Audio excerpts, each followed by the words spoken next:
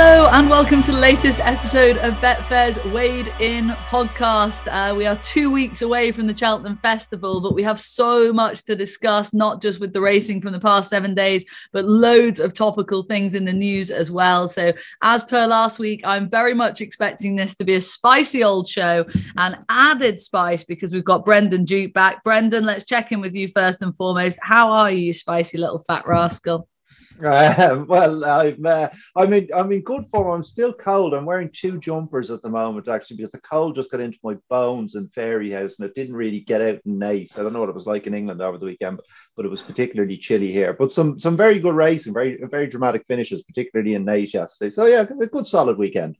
Good. I'm glad you're in quite cheery form. It's cold over here too, and I didn't have the best of weeks, so I need you boys to give me a little cheer along. I do not always rely on Tony Calvin to be the cheer element of this show, but come on, TC, give me something to cheer about. I'm stuck in a Kimmage question for Brendan, because he sat on the fence last time we discussed that, man. So we'll get him off it, won't we? We'll get him off not only that, he's got some backup because Blake's back. Blake missed that show, so yeah. Kimmage is going to get run over again and then reverse back. But there's some. I'm not cheery news, man. Anyway, but it was. I was quite sad to hear about Jim Lewis passing away this morning. We're doing this at 2:00 on Monday, and news has just come through that he's died. He was like when we did the inaugural running in the Betfair Chase in 2005, I was actually working with him to try and get Best Mate to run in that, and I actually went down to Exeter to see Lewis and Best Mate run in the Howden Gold Cup, and obviously he died there, and it was quite emotional. They came over and hugged me and started crying and everything. It was quite bad. And I've met him since, and I supported his wife's charity at Worcester on Derby Day, so yeah, I was disappointed to see him. It's amazing, isn't it, these big figures, how they just disappear from the scene altogether.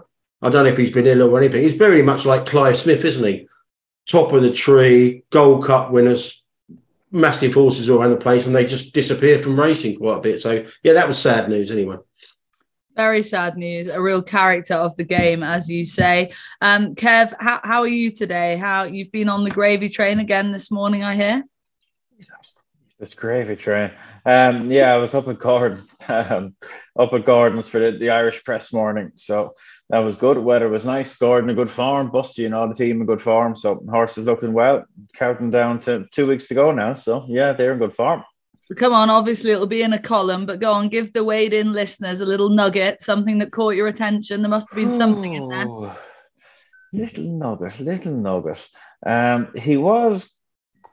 He was quietly bullish about one in the Supreme at a big price. Now, what's his bloody name? Dr. Bravo. Yeah. He's about $1 million to 1. And he wasn't. It wasn't. Sometimes you can catch Gordon out now if you're well prepped. You go in and ask him about a sneaky one, and you can kind of catch him off guard, and the mask was slit. But he actually offered this one himself. So there you go. Brilliant. Okay, well, Weighed In listeners will be delighted with that. Let's move on. We've got Footsteps of the Festival coming up later in the show. We'll also be looking back at the news topics, and we've got great questions. But of course, we do our review section first. For any new listeners. By the way, we do have one new listener, someone who I've converted to our podcast. She listens to loads of sports podcasts. She's now listening to this, and she says it's the best one out there. So how about that for a bit of praise? I mean, admittedly, pal. I can't probably our first female listener. Stop. I'd love it won't be the last either, because I'm rocking my Scandi ski instructor look, so you can imagine the ladies are quite weak at the knees as we say. Well, quite Brendan. Yeah. Right, let's start with the review section. We are going to kick off for the reasons you'd hoped anyway. We're going to kick off. I can get one like that. Stop. Kitty's Light, guys, wins the Ida Chase for Christian Williams, taking the race for a second year in a row. He went off the 7-4 favourite in the end. Very short for a race of this nature. He's only a 7-year-old. I guess we should discuss the performance, but we can't really discuss the performance without discussing the build-up to the performance. And this is where we've got quite a few questions on sort of just handicapping in general, I guess. But Glenn Sargent asked a good question. He's asked thoughts on Christian Williams handicapping shenanigans in winning the big race yesterday with Kitty's Light. Seems to be the likes of him, Sam Thomas and Prescott, etc., get lauded for doing what small Irish trainers get pilloried for, certainly in the UK racing press anyway. And Craig Guest and James Aljo have asked very similar questions, flagging up obviously what Ronan McNally's been through recently, and then looking at a situation like Kitty's Light and thinking, are there similarities, are there crossovers here? And does everyone get treated the same, I guess, Kev? That might be a little tough now. Like in this particular horse's case, like he is as slow as a funeral. And I think those extreme trips, are needed, at this stage of his career. Like you say, he's not an old horse, but he is slow. And, you can't force them to run them over marathon trips. He's been running them over 3 miles and a little bit shorter. And look, he's been running fine.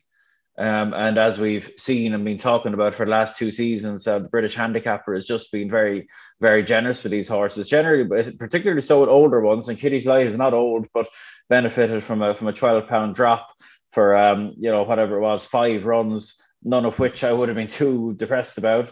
Back up and trip and away he went, with significant market support. Sometimes they're advised to assume that because they're heavily backed that all the connections are on, they've had a write-off. That's not the case anymore. I think everyone could see the potential for improvement back up and trip, and it duly came despite some not too clever jumping through the contest. But look, he was a well-handicapped horse, back over a trip that suits him best, and away he went. Fair enough. TC, can you see, kind of going back to the question, we've got James Aljo's question wraps up by asking Kitty's Light not off for the first 5 runs of the season, then punted off the boards on Saturday. Was he punted off the boards? He was freeze at the start of the week. He was 11-4 and 5-2. Have I frozen now? All right. I had a frozen headshot. Disconcerted me. Yeah, he was well back, wasn't he? He was freeze on Monday, 11-4, 5-2 overnight on the Friday, and he went off 7-4 with 2 non-runners. So, he was well back, but it wasn't a smash-up job, was it? Because he was never that big a price. But I think the main point that they're all getting, the 3 questioners are getting at, is that what really stuck in the craw of one of the listeners is, he was listening to Dan Skelton after Phlegmatique got beat, and that was a gamble. That was 28s on the Monday, went off 10s. And Dan Skelton said something to the effect, this has been the plan, all season.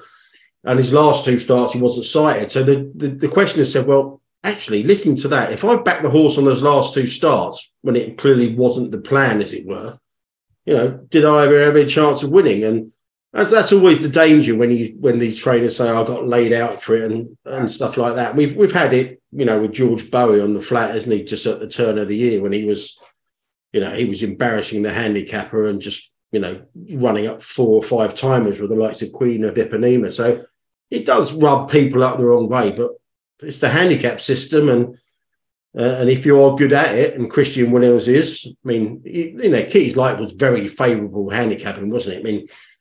I can understand, there's a directive to drop the older horses quite a lot, but as Kev pointed out, Kitty's Light's only 7-year-old, so it does stick in the craw of some people, but that's just the way the system is, and some people are just very good at playing it, aren't they? So, I can kind of see the point when trainers come out and say, basically, this is everything else in the lead up. It's just been to this prize, but no, it's just life, isn't it?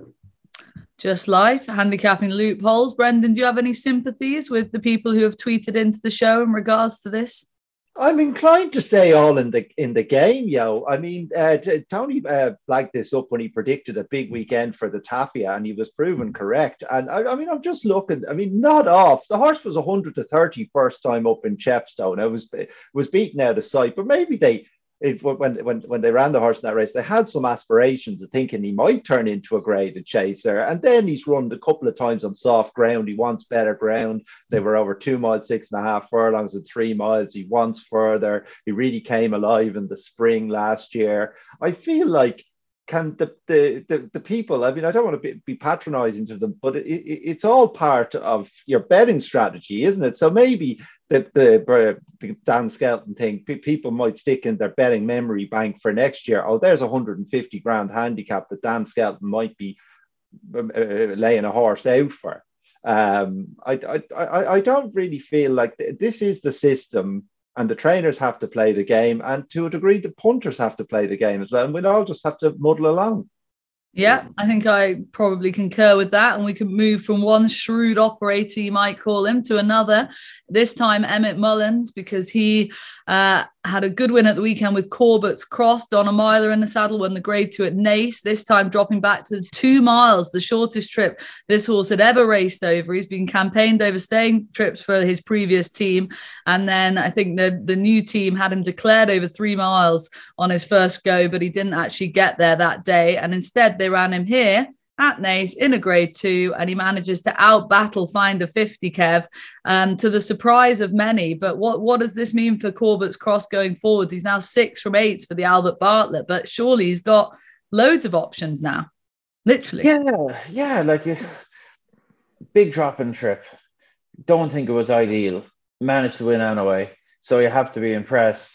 Is it an ideal prep for the Albert Bartlett if they end up going there? Perhaps not. Like it's in the plate. Needs to be supplemented.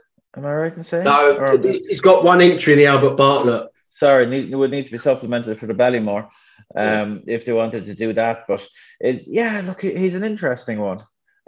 Look, Emmett, we know what he can do with stable switchers. This wouldn't be a typical profile of one. The horse has been active and doing very well for Eugene O'Sullivan prior to this. But this would have a performance like this now would really encourage you for his longer term prospects, you know. For him to be able to do that when he clearly stays further suggests that there'll be more to come when he goes back up in trip, be it a mid-range trip or all the way back up to 3. Okay, Brendan, you were at Naas, were you? So you saw him.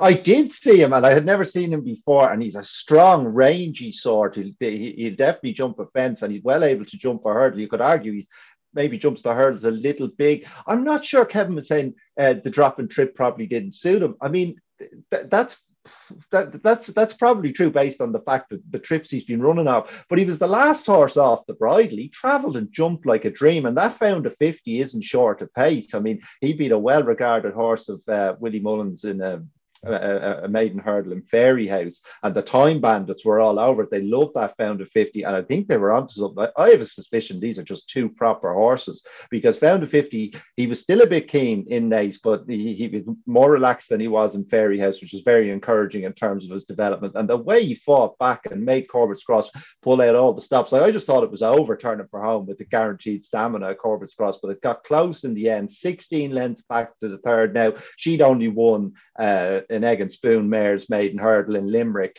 but she did win by half the track. I have a suspicion that these are just 2 proper horses. It's interesting because he's muddied obviously Emmett Mullins, he's muddied the waters a bit this morning to saying, look, supplement, we got their options open. Apparently Paul Byrne's very open to supplementing the horse other races he's not currently in. And obviously that brings in the 2 mile 4, 2 mile 5, and the 2 mile races as well. So yeah, I just think he's a very good horse. I mean, go and have a look at the 3 mile win previously. He's absolutely cantered all over him over 3 miles. And as Brendan says and Kev said, he's got the 2 mile speed as well. Just with Mullins, he just likes to keep you guessing, doesn't he? But he said, and if they want to supplement him, they may well do. I was just looking at the Moor Battle before we came on air, and he just does the small things really well. In the Moor Battle, you get £10 weight allowance for 4-year-olds. He's got the only 4-year-old in the race in McTeague, and their attention to detail with race planning is second to none. So if they supplement him for a lesser race distance wise, you've got to sit up and take notice. But I'm with the other two. I think he's just a very, very good horse. It's a good horse alert, Corbett's Cross. Be very intriguing to see where he ends up. Let's move on to staying chasers, because we saw the Bobby Joe at Fairyhouse. Kemboy won it from Vanilla, bounced back to form for the Albert Bartlett winner from 2021. He's been in the wilderness this season, but he's now 40s from 66s for the Grand National. Let's dissect that area first. Brendan, we'll kick off with you for this. What were your takeaways from the Bobby Joe chase? Yeah, I mean, it's interesting. I mean, it was a huge effort on paper from Vanilla, giving £8 to Kemboy. And I mean, Kemboy had disappointed in the Irish Gold Cup, but he got a very unusual ride that day. It wasn't an aggressive. He made the running, but at a tepid pace. But his previous couple of efforts in Down Royal and behind Conflated in the Irish Gold Cup suggest he's not far off his best, despite his advancing years. And for Vanillier to get that close to him, now, of course, the Stag is now where or when was only a length behind, and carefully selected and pencil full of lead probably need deeper ground. So you can definitely pick holes in it. But the thing about Vanillier is I'm pretty sure someone told me at the start of the season that he'd had an operation for a kissing spine. Oh. And then you can sort of look at his form this year. Down Royal, the trip was too short.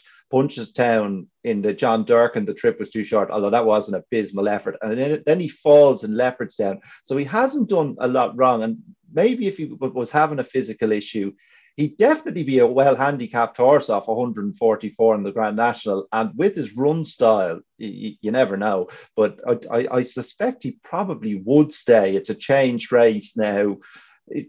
That sort of seems like a big price to me, 40 to 1. He'll get in as well. So if that's their intention, which why wouldn't it be such a massive prize?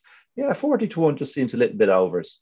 Okay, well, TC, the other market mover in the Grand National market from the weekend, anyway, from the week's racing, was Our Power, who's now 25s from 50s, having won the Coral Handicap Chase at Kempton at the weekend, just getting up on the line for another shrewd operator in Sam Thomas. Maybe this podcast should be named after shrewd handicapping trainers.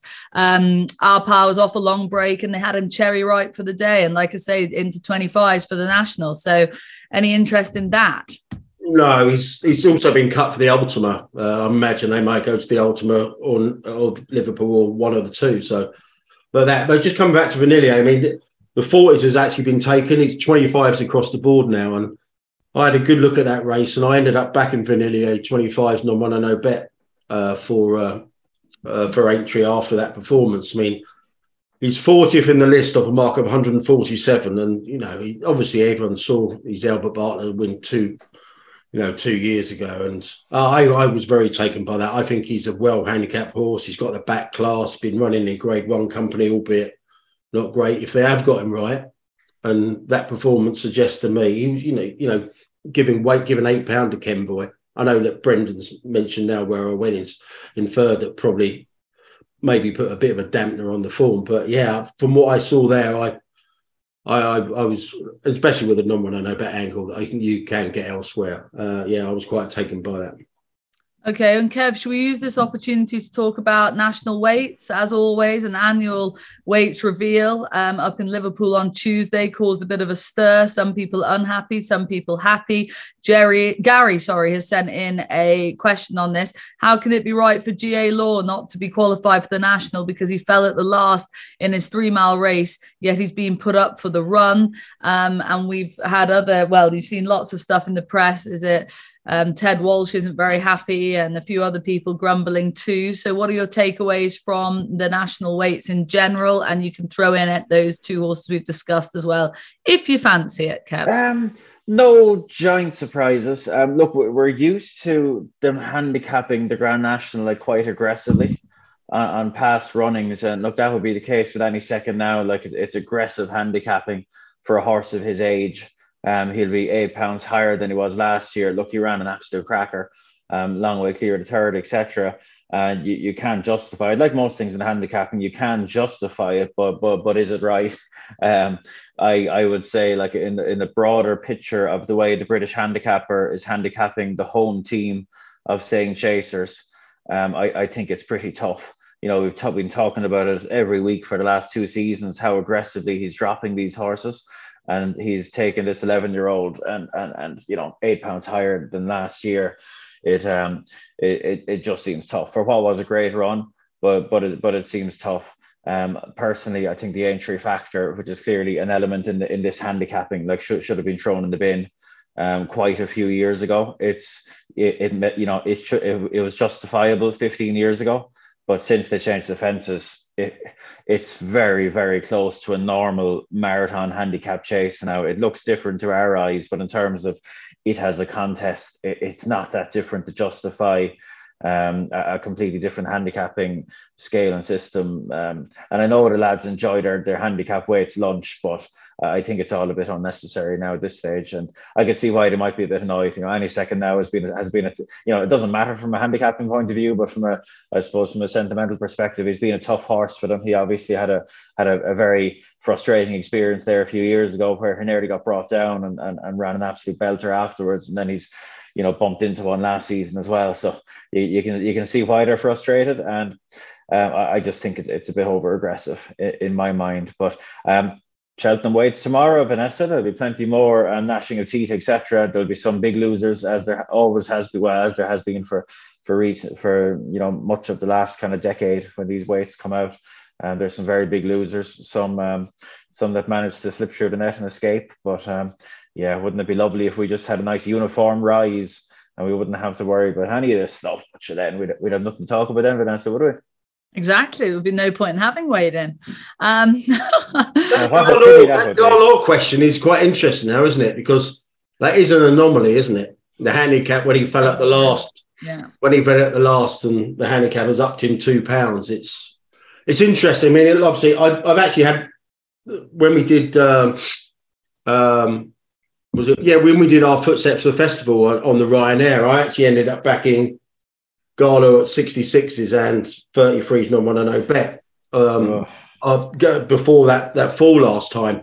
And the problem he's got now is he has to run it, he has to qualify over 3 miles again. And so he wants to go to the Ryanair, but he can't because obviously the Ryanair is 2 mile 5 if he's got any pretensions of going to the Grand National.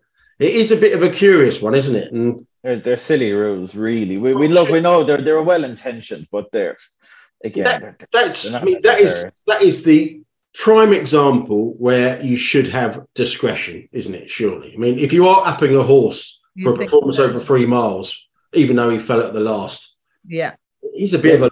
It's a difficult thing, though, Tony. Like I suppose if you want consistency, you need black and white. But if you want common sense, you need some grey. And if you introduce some grey, you'll always get someone that's not happy that they didn't get enough grey compared to the fella next to them. Going sort of way. We've had it recently again with before, haven't we? With I Will Do It, Welsh Grand National winner, only run 5 times. So he's not qualified for entry. So true. And then Bustleton would have run in the Grand National this year if he was qualified, but he's 6, so they won't let him run. He's want to carry national. He's had 13 runs over fences, but he's too young to run in the Grand National. Okay, let's move on. Let's talk about Nusrat winning the Adonis from Perseus Way. Both of them have been market movers in the Boodles as a result. Nusrat now 5-1 from 8s for the Boodles. Perseus Way 8s from 12s. Scriptwriter obviously well beaten. And Nusrat 1 for Kevin Blake fans with Racing Only Better and 1 for your boss, Kev. Yeah, no, it was great. Lovely ride by Daryl. As we talked about in Racing Only Better, like he's not the world's most straightforward ride. He needs to be ridden like that, really quiet, loads of confidence, delivered late. And Daryl did just that, hit the front just after the last. He would have got there even later if Perseus Way had jumped the last a bit cleaner, but well on top of the line, talented horse. That's his ground. That was the main key to the improvement. And there's also a view that he might be a little bit better going that way around. But yeah, lovely. Don't know if he'll go to Cheltenham. I suspect not. He has an entry in the Boodles, but the thought prior to Kempton was that if he went well there, he might be saved for entry, Fairyhouse, that type of thing. So we'll see. His connections are entitled to change their mind if they want, and sure he'd have a bit of a chance if he went there, surely. But I don't think he needed to improve that much. This was a weak grade 2, that's why he travelled. And grade 2. great to see him do it. And in a broader sense, you would be concerned about those British juveniles and how competitive they'll be able to be, certainly in the Triumph and probably the Boodles to a lesser extent. Yeah, absolutely. That was the question that was going to come your way, Brendan. Just looking at that division as a whole, we will be discussing the Boodles very shortly in Footsteps of the Festival. But as a general sense, watching Nusrat not bolt him, but win the Adonis in the fashion he did, and no excuse given for scriptwriter, it was a little bit depressing if you're on this side of the Irish Sea, I guess. Yes, well, scriptwriter jumped very poorly. I don't know what happened there, because he had some experience. He has been jumping well, but he made a couple of howlers, and that didn't help his chance. But yeah, he was one of your better hopes. Things don't look good for the British juvenile scene, and then of course there's a trickle down effect. Because it'd be interesting to see what the English handicapper does, like whether he runs or not. I don't think Nusrat's going to get much more than 130. He was 130 going into that race. Perseus Way was 125. He beats him a length and a quarter, albeit both the horses were interfered with in the carnage at the fourth last, and Perseus Way made a mistake at the last. But I'm not sure there's a whole pile you can do to Nusrat, and then there's a trickle down effect with the other Irish horses who are tied in with him. So I'm not sure the English handicapper is going to be able to give the Irish horses enough to stop them.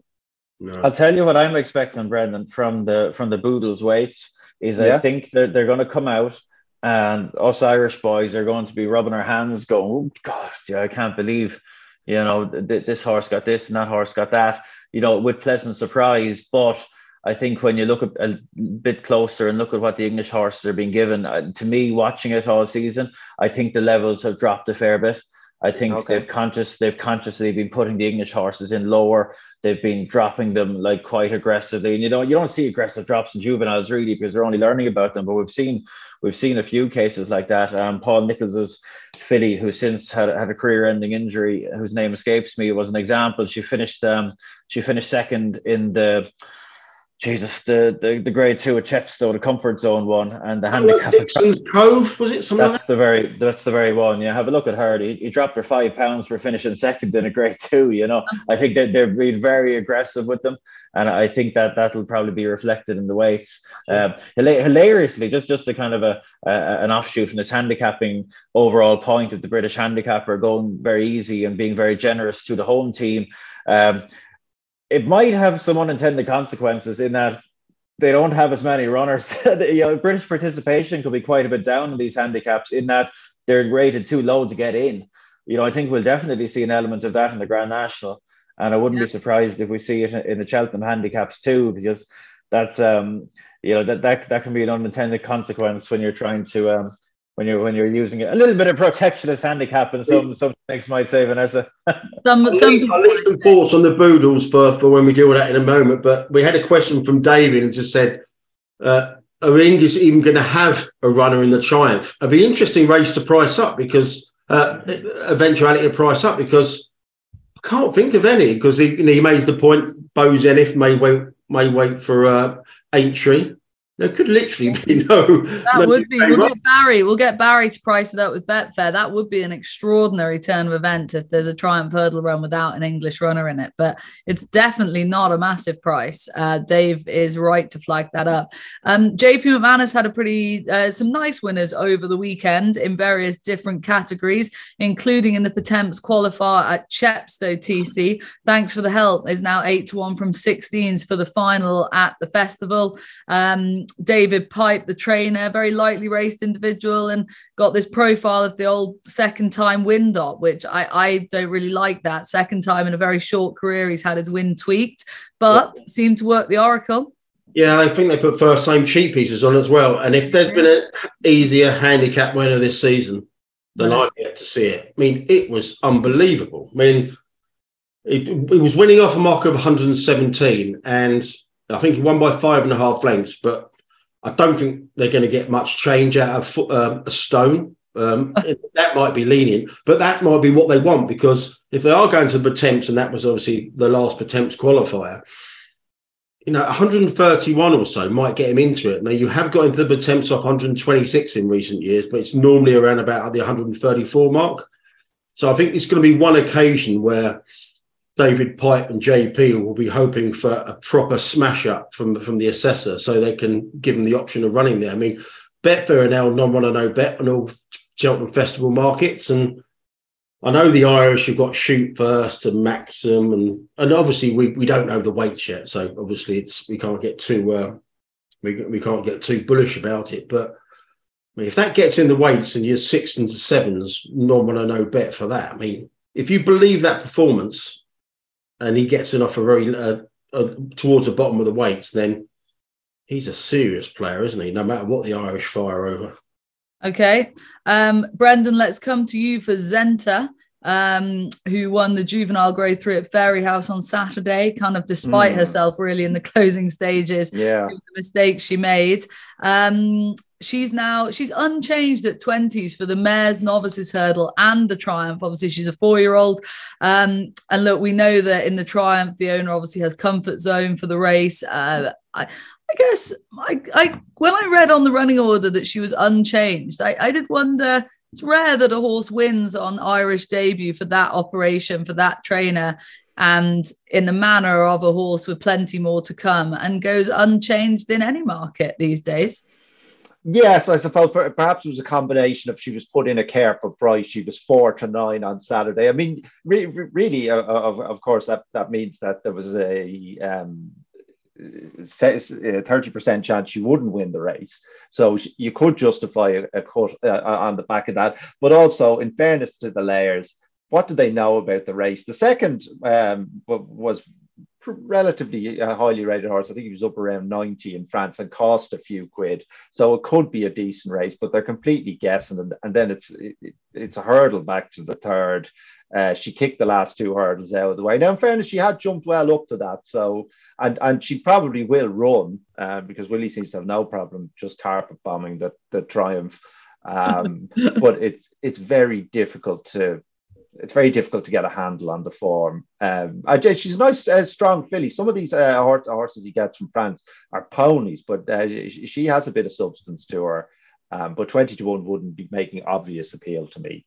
Okay, fair comment. Let's move on to Footsteps to the Festival, guys.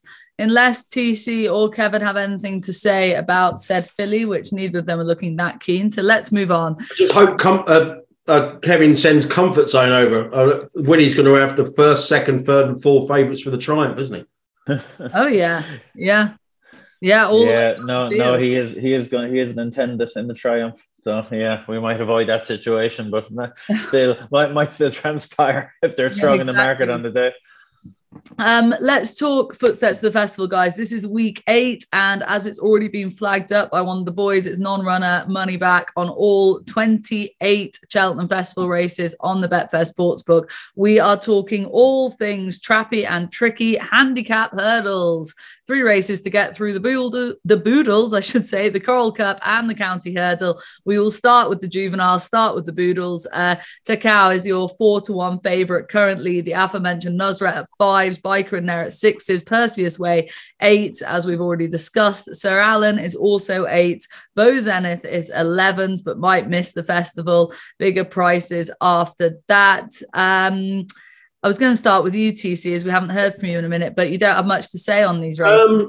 I just think, obviously, we don't know the weights yet. And I mean, if I've got a pet hate, I've got a million. But I hate the people who, I know you can get the smidge in the valley by trying to second guess the handicap and stuff like that. But I think people who back in the handicaps without the entries and especially without the weights, it's a bit of a tracker mentality, isn't it? So focus on one horse, forget about the opposition. So, I mean, obviously, it'll be, I'm not going to come out and say, I fancy this and I fancy that. But coming back to that run on Saturday, I thought Perseus Way was really good. I know it's auntie and uncles and all that, but if that horse could jump, I mean, a mark of 125 is a bit of a gift. I mean, he was badly hampered.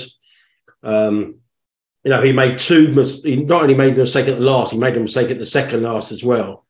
And he was given the winner £3. So I'll be interested to see what the handicapper does with him on Tuesday or Wednesday, because there were some people saying even though the weights are due out tomorrow, they're not going to announce them until there's a lunch at Cheltenham or Wednesday, so I don't know what they're doing. They might delay it 24 hours so people can get a few jars in and a few cocktail sausages in. So I don't know what's happening there, but no, I'd be interested to see what Perseus Way gets. But yeah, he's jumping. He'll probably just like kill him, wouldn't it? But yeah. Just as a side note on that, I mean, you make the reference to some sort of launch lunch, etc., and obviously we've had the National Weights lunch. Did we not have a couple of questions that haven't quite made the cut, but from people just flagging up the fact that the Cheltenham Weights reveal is always this sort of sketchy situation with people who have a login to the site can look at them, people who can't. Then you get screenshots all over Twitter from various different accounts. The whole thing is not a clear cut. Here you go, everyone. Here is the Cheltenham handicap entries and the weights, is it? I actually had 3 questions on a similar theme there. And it's funny because I was trying to find out the Cheltenham entries last week for some of the races. So there's an account on Twitter called Anti-Post Punter. And if I want to know something about when the weights are coming out, when the entry stages are coming out, I just direct messages him and I just say, well, where are all these entries? And he said, well, it's unlike in previous years. They come out in dribs and drabs. There's nowhere on the BHA site that they come out in full. He said it's just a bit of a dog's breakfast. And I think, we had 3, I forgot the name of the questioners about the similar theme and stuff. It's just highly unsatisfactory. And it gets to the stage where people actually go to Odds Checker or bookmaker sites to find out what's been entered. It's madness. It's very simple things can be done a lot better. And that's another area from the BHA. Let's talk about this for years. Let's refocus. We're refocusing, Kev, onto the Boodles market. Do you have a strong fancy in it as things stand at the moment with the prices that I've already read off? So I won't bore people with them again. Well, look, just while he's at the top of the market, we'll talk about the KO for a minute, because he could be one that fits for the Trends boys. A bit more of a quirky one. He could fit the profile of one that historically has done very well in this race, in that he's one that his handicap mark has seemingly been ruined by his third run, probably by mistake, because there's been a few that have won this race in recent years: Brazil, Aramax, Band of Outlaws, all for whom their final run before Cheltenham probably didn't go perfectly to plan, and they ended up getting a few pounds more than they would have otherwise. And Takat was just like that, because when I saw him win at a Leopardstown Christmas meeting, I thought to myself, oh God, this is surely a Boodles horse, because Mark Walsh was at pains to win by as small a margin as possible. I heard afterwards, he didn't seem to want to make the running, and I heard afterwards, typical kind of racecourse chatter you hear, that he'd run out in a schooling race or something like that, and they really didn't want to make the running with him. And they sat and they went steady, and he just won half a length. But of course, the rules say you have to have had 3 runs over hurdles to qualify for this. So Willie stuck him in the grade 1, and he had a wide out passage, but he hung in there quite well considering, and beaten 12.5 lengths. And I think he got £7 off the Irish handicapper. So let's see what they do tomorrow now. But I can definitely see why he's fab. If I had to give one to a mention at a bigger price, Samuel Spade. Saw him win the other day at Huntington. Dan Barber will be correcting me.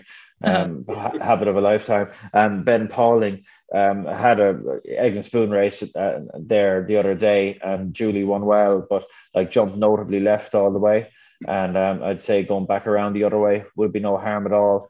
And had finished second to the one TC mentioned there, Perseus Way, prior to that, under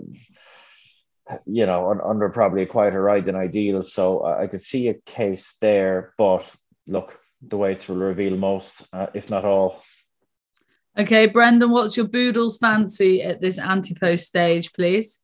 Well, it's terrible. Not that I was particularly strong on anything, given the caveats the lads have mentioned about the weights, but it was Nusrat, because I'd come up with this theory that the handicapper couldn't move much off 130 unless he wants to absolutely hammer Perseus Way. But then our mole in the yard tells us that he's probably not going to go there, and maybe he is a better horse going right-handed. But other than that, the race sets up perfectly for him, doesn't it? It's going to be running a strong pace, loads of cover. He can be delivered late, but maybe maybe if we could ask Kev not to contextualise the fact, if the handicapper does leave him on 130, I'm making a lot of assumptions here, but I really don't see how there's much room to put him up. If he leaves him, and Kev doesn't mention to the Munirs that, well, actually, it's because he's done such and such with the English trained horses, they might have said, oh, we'll definitely run him. He was 130 before he won a grade 2. He's still 130. He must win. Yeah, and I wouldn't like to say he definitely won't run, because look, it's ultimately it'll be down to the owners, and if they change their mind, the horse's route will change. But I don't think he couldn't possibly touch his mark. He was receiving £3 from Perseus Way as well, so he'd need to. He couldn't. He'd be 1,000,000 to 1. He does some funny things. The British handicapping team, I should say, not singular, but I don't think they'll be moving him. Plaudits to Brendan for saying the Muniers instead of double green. So I'm introducing. If you mention double green and weighed in or racing any better, £100 to the injured jockey. £100 came up with that. Come on. What's your issue with double green? Am I allowed to say wanky? Well, I was thinking you were going to say that word, so that's what, wanky, really? Yeah. I don't think I've ever used that word before. I mean, no, I was expecting that, but we call what about the green and gold? Where we often refer to them without. Yeah, I don't mind the double green. There's bigger crimes. There's bigger crimes. I think there probably are bigger crimes out there. Yeah. Should we talk about the Coral Cup, guys? The Coral Cup has HMS Seahorse up at the top at 8. Obviously, this market is just. I mean, to say it's wide open is an understatement. At 8, we've got HMS Seahorse, Mai Tai, Run for Oscar, and Winter Fog. 1 point bigger at 9 to 1, Brandy Love, 10 to 1, Horton Collage, 10's Langer Dan. All in there, all horses that have been teed up for handicaps in their past and may land another one here, Brendan. Yes, a very, very competitive race. And again, I kind of felt obliged to come up with a selection. And I do think he's almost certain to run well, but he's 8 to 1 at the moment. I'm not sure he'd be much shorter on the day, but this HMS Seahorse, so he's just a very likable horse. I mean, he was 4th in the Boodles last year, progressive sort. He's only had 7 starts over hurdles. One of them was a complete disaster in Galway when he made the run. And I don't know whether it was making the run or it was just an off day, but he jumped abysmally. He previously won a handicap in the Curragh for Mark in the 80s and went up to 100. I think now he was stuffed off 100 in his next flat start. But he is a very talented horse, still relatively unexposed, and jumped well again. It was good to see that the Galway run hadn't scarred him. Jumped well again in the main in Navan. When winning off a mark of 132 in what's usually a competitive handicap hurdle, a 30 grand handicap hurdle in Navan. He's got the festival form. He's still unexposed. He's going to get in, and I think he looks certain to run well. Okay, like it. I'm going to have to start cracking the whip because timing wise, we need to leave plenty of time for the topics at the end of the show. So Coral Cup selection, please, Kev Blake. I actually quite like HMS Seahorse as well. He was my fancy for the Boodles last year, and he ran well, but he looks better now. He was very well fancy for the Galway hurdle, and he didn't actually get in, and that's why he ended up running in that novice race that he disappointed in. But that was a messy old contest, and I'd say they couldn't go quick enough in front of him, really. But I'm not going to be taking a big view on this until we get the weights, Vanessa. I give a mention to San Salvador. I was quite impressed with him at Punchestown last time, and he's been put away and trained with this in mind. So I give him a mention. Wouldn't be a certainty to get in, but he would have the Martin Pipe as a backup. Okay. And TC, I know you've given the weights caveat already, so if you've got no bet. No, it's just very quickly. I mean, we do know how the handicap has treated Campron. So I think the green and gold's Campron off 138. If that's confirmed tomorrow or Wednesday, it's very interesting. He was 4th in the race last year for 140. Obviously, and then he went on to win really well at Punchestown, rate 147. He's now 138 after, go and have a look at that Musselburgh run over 2 miles last time. They did very well to get some more weight on there, weight off there. Yeah, Campron would be interesting, but again, you want to see how the Irish are treated before having any bets. Okay, let's move on to the county hurdle. We've got Filey Bay up at the top at 6s after his performance recently for the Emmett Mullins Yard. Gin Coco in there at 8s, Hunter's Yarn 8s, Pembroke 8s, Ile Tomps 10s as Sharjah and Winter Fog as well in there at 10-1. Those are just the top few in the county hurdle market. Brendan, any major fancy here? Any pointer? Well, a little bit similar to HMSC horse. I think a horse that's sure to run well, but maybe 8-1, you might get it on the day. But that Gin Coco, totally unexposed horse, caught a tartar in the Greatwood behind I Like to Move at miles back to the third. That probably wasn't the deepest renewal of the Greatwood. I take that point, but a totally unexposed horse went off favourite for a novice handicap hurdle in Punchestown last year. Clearly well regarded. I mean, is the reason he hasn't run since November because of the county hurdle? The boy Fry is very careful. I mean, this horse seems to want good ground. So, although it doesn't seem to have rained in the last 2 months, so he probably could have found it. But maybe he just likes the mark. 135 looks almost certain to get in, and I thought it would go well. Okay, Kevin, over to you for the county hurdle. Yeah, I give a mention to Paddy Adam. I napped him in the big handicap hurdle at the Dublin Racing Festival there, took a chance on his race fitness and he ran very well. I thought he was third to Gaelic Warrior, would have been second another day, but there's a fair chance he might sharpen up from that because there didn't seem to be much market confidence behind him. And he finished fifth to Stateman in the race last year. He'll probably be off a similar weight in fairness, but that'll be fine. And I think he's kind of settling and jumping a bit sharper than he did back in the day when he was second in a Supreme. So I give him a good mention. And finally, TC, anything jumping out the page at you?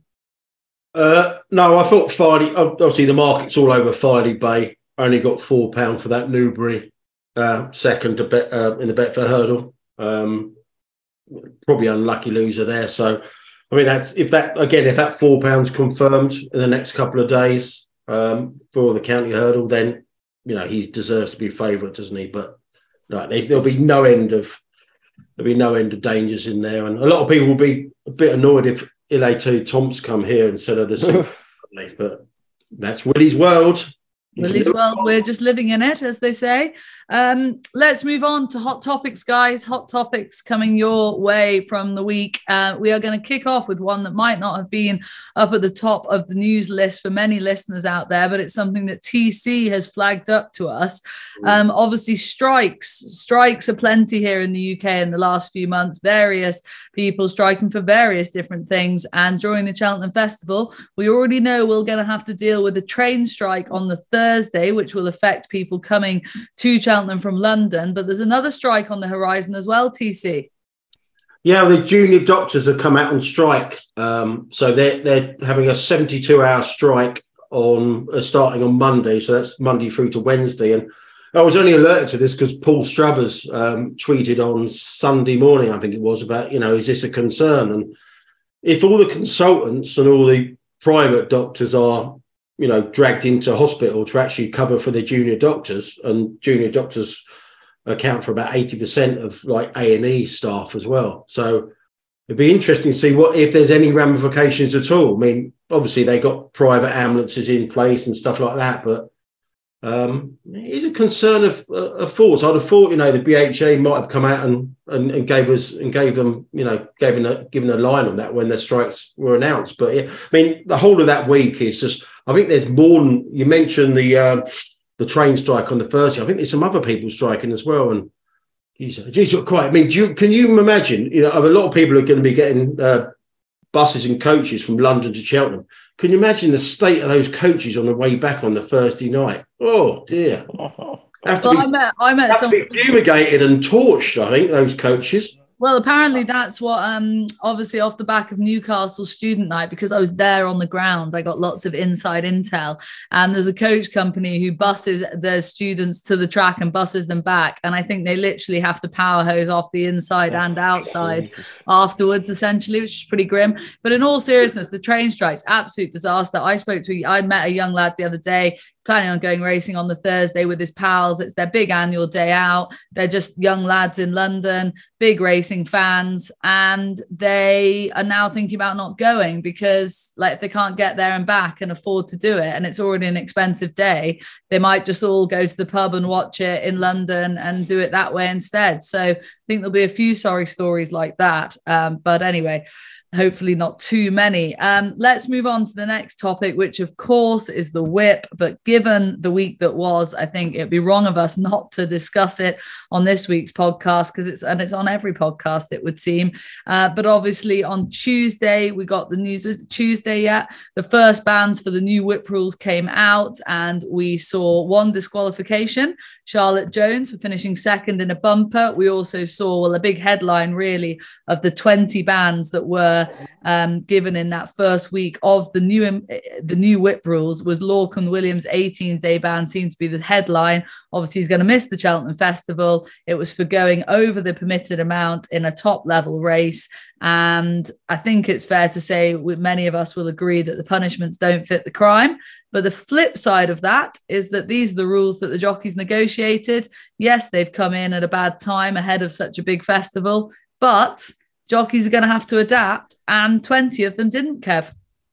Yeah, look, it was surprising, disappointing. I don't like the rules. I don't like the way they've gone about it. I don't like the timing of it, but this is it. They had a betting in period so the lads could get a bit used to riding under the new rules, and it was a disappointing level of compliance.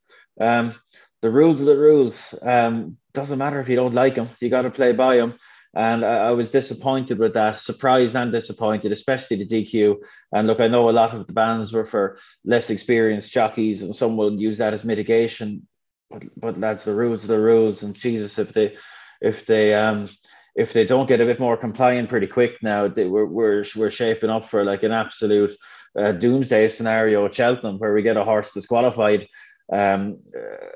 which would be. Like, it's just such a mess because it'll be so unsatisfactory in so many levels. You're going to have all of the people that are going publicly saying like, this is ridiculous, this is silly, these rules are stupid, and then you've got the once a year viewers that are then looking in at this saying you're not happy that they haven't whipped the horses enough. It's just a mess, an absolute mess, avoidable mess, as we keep saying. But God, talk about the whole thing kind of taking a left turn and going wrong. This is heading for a big hole at the minute now, unless the lads kind of cop on and just play ball with what are stupid rules, but they're going to have to play ball, or else this is going to get way worse for everyone. Did I read that Gordon Elliott was quite forthright on this morning, Kev? Yeah, he was quite pointed on it. He can't. I'm sure you'll see the comments yourselves, and he gave. I did a piece of the camera with him for Sky Sports, and he repeated the comments and basically saying he can't understand how it's been allowed come to this, and he said it's literally keeping him awake at night. The thought that his whole season revolves around this. He could go to Cheltenham, have a winner, because the jockey went 4 over, that it'd be taken off them, a week later. He was worried about not just himself, but worried about an owner having a horrific experience in a situation like that and potentially getting soured out of the game. Like the potential for, and as we said before, it's not like this wasn't highlighted before these rules ever came in, that by doing it the way they're doing it, there's the potential for a horrific mess. They proceeded on the assumption that they would get a higher level of compliance. One assumes. We'll see what comes from last week. You'd hope the compliance levels would have gone up a lot, because if it doesn't improve, you'd be really concerned. I think you'll be concerned anyway, because Cheltenham's different to racing last week. This week, it's different. We're going to have a lot of Irish lads. It matters so much more. You'd be fearful. You really would. Yeah. We've had so many questions sent in about this. It's obviously been occupying the minds of plenty of our listeners and viewers out there. Mac, Paul, Savage Cliff, Dylan Braithwaite, David Brown, Kenneth Coffey, Mick, Chris, Johnny 2. The list is endless. had loads and loads of different angles sent in this regard, Brendan. But I stand by my comments last week, and in regards to what Kevin's saying about a doomsday moment at Cheltenham, I still feel, and I maintain this, that we're watching a slow-mo car crash happen. The crash will actually happen around and in and around one of the big races at the Cheltenham Festival. Yes, I really feel like I should talk to the BHA about this, because I am the BHA in this case, because I actually have a theory that if they did away with the whip altogether, it wouldn't affect racing. But I was talking to Paddy Brown about this years ago, and I know I've read Kevin. He has the exact same opinion as Paddy. But I keep mentioning him, but he's a prophet unrecognised in his own land, the boy Brown. And he said, and I said, look, if they did away with the whips, the horse has been bred for 300 years. The jockeys are so good around. It wouldn't affect the race. And he said, are you sure about that? And I said, well, no, I'm not sure, but that's my opinion. And he said, well, if you're not sure, it's not good enough, because you could fundamentally change the structure of the game and make the product unrecognizable and do terrible damage. And the way you need to look at it is the way himself and Kevin look at it is, what are you doing this for? You're doing it for people who, even if you get rid of the whips, they're going to find another reason why they don't like horse racing. So the BHA are bringing all this attention on themselves. And as Kevin says, there might be people, the casual viewers looking in, and they're saying, they're not whipping the horses enough. They didn't need to bring attention to this. That's exactly what they didn't need to do. And so that's the mistake they've made. I think they're looking at it the wrong way. They're looking at it the way that, they don't need to whip the horses as much. And that's potentially true, but it's also a potential fallacy. And they just didn't need to do it. And it's a shame to have a self-imposed car crash, as you call it. It's an awful shame. One thing that the questions did bring up the case of was, where are the BHA? They're not getting out on the front foot. They're not coming out with a public face and a public voice on this. I think ITV and Luck on Sunday both asked someone from the BHA to come on and discuss this, and they declined. Now, maybe Julie Harrington's still out the country. Maybe she is on holiday. But I've got a question for you. Put your hands up so you're not typing away. Who is the BHA Director of Comms? Oh, yeah, I know the answer to that, yeah. No, do you? Yeah. I've got my hand up. Go on, who is he? Robin Mounsey? No. BHA Director of Comms is Greg Swift. Hand down. He was in the post in October 2022. He's an ex-journo. He's an ex in government. It wouldn't surprise me if he's behind that Rishi Sunak announcement last week. But if Harrington isn't there, what is the Director of Comms job to do? Is go out there and defend your company's position. Now, if Harrington wasn't available at the weekend, where is he? He should be sitting on that sofa. He should be chatting to Matt Chapman, chatting to Nick Luck, and explaining it, defending the BHA's position.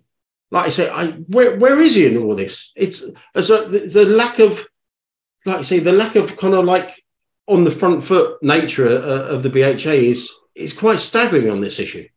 For something so important. It's almost as if they want a giant controversy to explode over this issue. Why might they want that? Well, why would that be? Yeah. Why? Well, if there seems to be a long-standing view in the BHA that they'd like the whip done away with altogether for encouragement. Oh, right. Okay. Yeah. Greg Swift is the Director of Comms and Corporate Affairs. Right. Okay. Well, Kevin raises an interesting, can we call that a conspiracy theory or a different angle? Well, no, cynicism. Just very, very briefly, I did mention last week that the things are different in Britain in terms of how they relate to animals. It's not a totally illegitimate concern. I went to the races with a woman once, and I had a horse got up in a photo finish, and I was there. Oh, brilliant. Absolutely loves the game, that horse, which I shouldn't have said, of course. What am I, Dr. Doolittle? I don't know what was going on with the horse. He said, but I said, because, you get excited when you've had a winner. He stuck his neck out. And she said to me, well, if he loves it so much, why are they whipping him? And it was the first time she'd ever been at the races from Chicago, Windy City. Yeah. It didn't last, that relationship. But anyway, she just made an interesting point as a Kevin's favourite place. as a casual race goer, that people do notice these things, but still, it's just not enough to justify what they're doing. Here's one for you, just very quickly, Vanessa. No. Very, very quick. It's important. Go on to Twitter there. There's an account, Florian, at Pro Horse Racing. An article's gone up, went and bought a whip and wrote an article about it. I'm a racing fan for over a decade, never held a Pro cut. Well worth reading, because like many of us have said over the years, that rather than going down the road of trying to rein in whip use, there would have been a view there that education was the way forward, and telling people why this isn't an issue. And I watch the response that article is getting in a very short space of time. It's quite telling for me. Okay, we need to kick on. Thanks for that, though, Kev. Last little area. Well, no, we move on to talk about all things Paul Kimmage again, because he's written another article in the Irish Independent, this time in relation to, he's calling out Lynn Hillier, the Irish Racing's chief veterinary officer, for her and the IHRB's silence on the article he wrote in relation to Homer Scott, which was this horrific welfare article Paul Kimmage did a big piece on a week ago. And the point that he's now making is that Lynn Hillier is very quiet on all things related to Homer Scott. But of course, I don't know whether I presume he does know this, but obviously he seems to have failed to put in there that the IHRB are not responsible for Homer Scott because he no longer holds a license. So they are only responsible for licensed premises, and Homer Scott is not a licensed premises anymore. So he is just a man who has horses, which means that then he falls into a wider, broader animal welfare issue, which I would expect, Kevin, maybe you can clear this up. That means that someone would need to flag up his situation to the police or your version of the RSPCA or the Department of Agriculture, I presume. Yeah, a few things here. I wasn't on last week, so just for the sake of balance, I'd say I actually thought Kimmage's bit on Homer Scott was a very worthwhile piece of journalism. Horrendous case. No one wants to see that happening. And he found eyewitness accounts and dealt with it properly. That's the way to do it. But you're right in saying that I don't know if he does know. I don't think he would have wrote what he wrote this week if he did know that the IHRB can't do anything here. They don't have a jurisdiction to go into a yard and look at broodmares and take action over that. That's a completely different thing. They don't regulate broodmares. So why did he ask the question, why are they treating this case differently to his best pal Stephen Mahon's case? Well, they're completely different. And that's why they're treating it differently. And look, so some aspects of the way he reported the case didn't sit terribly well, but like I say, it was good journalism to go and get that Homer Scott story, but he just diminishes the journalistic value in that by continuing to bring it around to his regurgitating his third hand pub talk from Stephen Mahon again this week ad nauseum. So I think that he took 2 steps forward and 1 step back. But look, the next we'll hear about the Homer Scott case, I'd imagine, will be when the department deals with it. As we've talked about before with other cases such as John Warwick, etc. Like, these things move really slowly in Ireland. That's a product of the legal system. That's the people think, these cases have gone away, it's been brushed under the carpet. Lads, they just take ages. Like, we're talking a couple of years most likely. So don't hold your breath on it. But look, that Homer Scott case was really worrying. A sad case in many ways for a man that has had the success in the business that he's had. But look, his business and everything else standards have clearly gone massively downhill in subsequent years. So look, hopefully that's dealt with properly. Those horses get out of there, basically, because the standards in there clearly aren't good enough for what we set a very high standard in this country for our care of thoroughbreds in particular, and what's going on in there clearly wasn't good enough. No, absolutely. A long way off being anywhere near good enough. Rover Joyce has asked Brendan, Paul Kimmage seems to be getting closer to a finish with his articles. Any worry there is a bombshell coming the week of Cheltenham?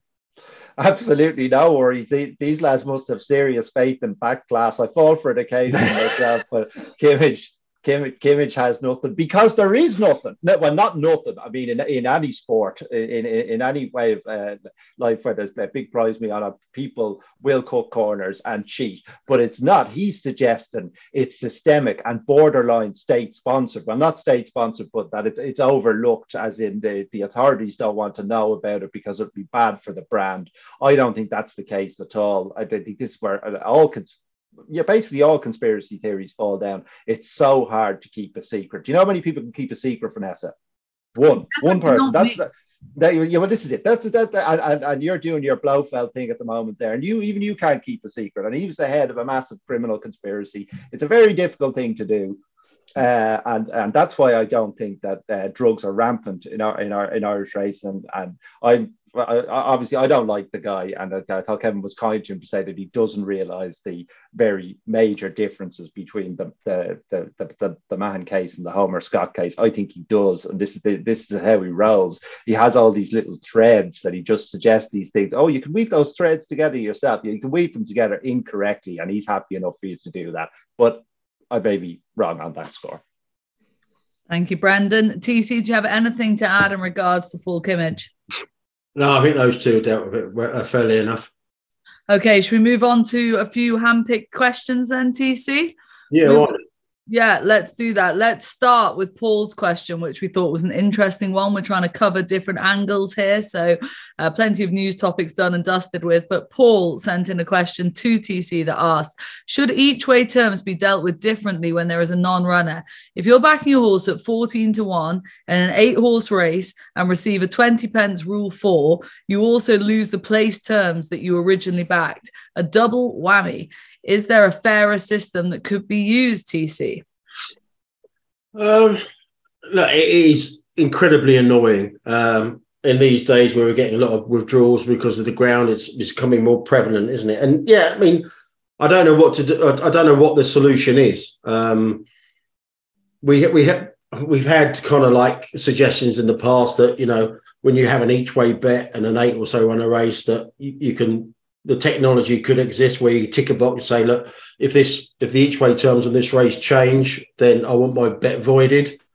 But that's just a license for actually chaos, isn't it? Because if the horse goes and wins or finishes second, when you get a greater each way return, then, you know, they're going to say, oh, I didn't mean to tick the box. So I think it's just unsatisfactory, but I can't see an easy way around it. Well, in a better world, TC, we just have separate win and place markets. Yeah. And the place market would be run a little bit like they are in the exchanges, you know, and there'd be no such thing as a bad each way race or a good each way race. What about the purists? What about the purists? The Balaclava Brigade. Yeah.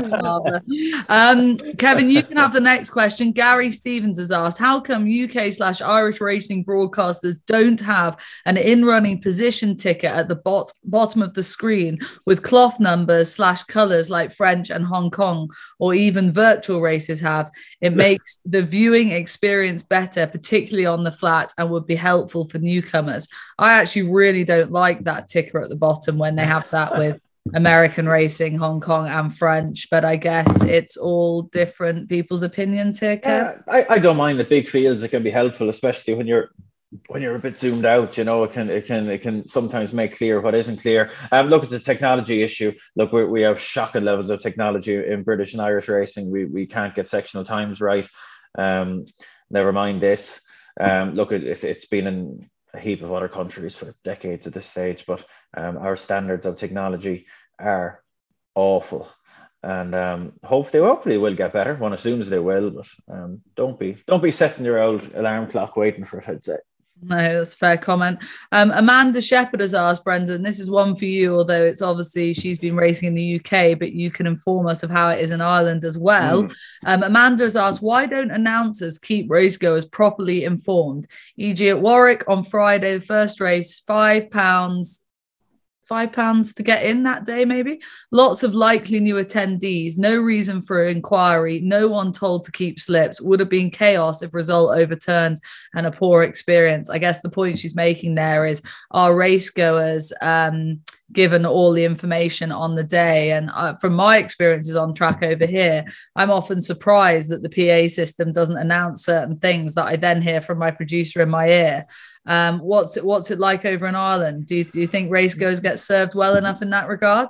Well, certainly the most important thing is that steward's inquiry to retain all slips. We would always get that announcement in Ireland. And that Warwick case, I mean, I watched that race and it did look like something had gone radically wrong and there would be changes. So that was a very poor show. I find it hard to believe. Do they not announce steward's inquiries on the track in England? No? No, they do. But I don't know what, I wasn't at Warwick on Friday. Well, true. Yeah, well, if they didn't, they've fallen down on the job there in Warwick. Generally, you'd be pretty well informed, I feel, in Ireland. I mean, I don't listen to half, but there's an awful lot of background noise. There seems to be a lot of music at race courses at the moment. I just zone most of it out, but they'll be on telling you about non-runners and jockey changes. If you wanted to cock your ears, I'm sure you could hear plenty, yeah? Just very, I know we're short on time again now. What did you reference? What were you referencing there when you said you got your producer telling you something that you don't hear on course, Vanessa? Sometimes. So obviously when I'm in my role on course, I'll always check in the weighing room for jockey changes, colour changes and late non-runners that I might not have seen. But sometimes with maybe a colour change, things like that, which is pretty, it's pretty important stuff, especially if you're a race goer on course, you get confused about what horse is what if they're in a completely different set of colours. And it hasn't been announced on track, but I've heard it in my ear. And I often think, God, that would have been a bit more helpful if someone had announced that. But I suppose it will be different for different tracks because obviously different PA announcers. But the other stuff is even after a race, I often hear it in my ear first or see it on Twitter that there's been, a ban or a steward's. You hear that there is a steward's inquiry, but often you just hear the announcement is that the results remain or the results are reversed, which is obviously fine. That's what you want as a punter. But there's other bits and pieces of information in regards to people picking up bans or any other nuggets of information that you sometimes would expect to hear on course and you don't. But I do think it's probably different at different tracks. Yeah. To be fair to Tomo, he always tells us when there's a photo. Well, and he's very, very, diligent with that as well. Photo. I think you'll find it's pronounced photo. Look, guys. Oh no, we've got one more question. We've got a question from Stuart here. Is there a bigger gravy train in racing than the Cheltenham Preview Evening Circuit? Should we all do a hands up with how many we're doing? Let's go first. Brendan, how many Cheltenham Festival previews are you doing? 1. Oh, very good. Kevin, how many are you doing? 2. Interesting. And TC, what about you? 1. The Betfair one next week. Very good. Yes, the Betfair one, 8th of March, the Betfair Cheltenham Festival preview. It's going to be an in-depth look at all the races over the 4 days, and it'll be myself and this gang, and we'll have other people involved as well. So do not miss it. Who we reckon's doing the most? Yeah, I think that's a call to action from this question, Vanessa, because the asker probably didn't get as meaty an answer as they were hoping for. I'm going to challenge or suggest to any of our listeners to compile a league table of Cheltenham preview appearances, because they do carry like a bulk list of them. It's certainly the Irish Field and possibly in the Racing Post as well. So it wouldn't take that long. And I don't know who'd you have in as Fav, Brendan Duke. I'd have Davy Russell with the recent massively improved Johnny Deneen. He was like he was out of training for about 20 years, and now just people have rediscovered him. Well, rediscovered him. He was hiding for all that time. But anyway, he's in one of the great pivots in racing history. He's now a broadcaster, a much beloved one. So I'd say he could give Russell a run for his money. I reckon David Jennings would probably be my favourite. No, I got to go with Kevin O'Ryan. Kevin O'Ryan's the Quivega of the Cheltenham Preview Circuit. He just comes back every year. Anyway, if someone does that list, we can call it the Arbisto list, can't we? Arbisto. Arbisto. The old gravy one for the 80s adverts over here. Yeah, when he asked, is there a bigger gravy train in racing than the Cheltenham Festival Preview Evening Circuit? I actually would argue that yes, there is, and it's called the Middle East, basically. That would be fine. I think we can all agree with that. And on that bombshell, I am saying goodbye because this show has rolled on long enough. Boys, thank you very much as always. Viewers and listeners out there, thank you. Keep your questions coming. Keep your feedback coming. We like it all. Although actually, I delved into some of the YouTube comments. Not that nice. There I am asking the YouTube comments. Somebody said that I drove them to drink. Yeah, well, you and me. Sorry, Vanessa. I was drunk when I posted that. You and me both. Yeah, drive myself to drink half the time. So thanks as always for the feedback. It's greatly taken on board. But join us again on Thursday. We'll be back with Racing Only Better, looking ahead to the weekend's action. But for the time being, enjoy the week that was weighed in.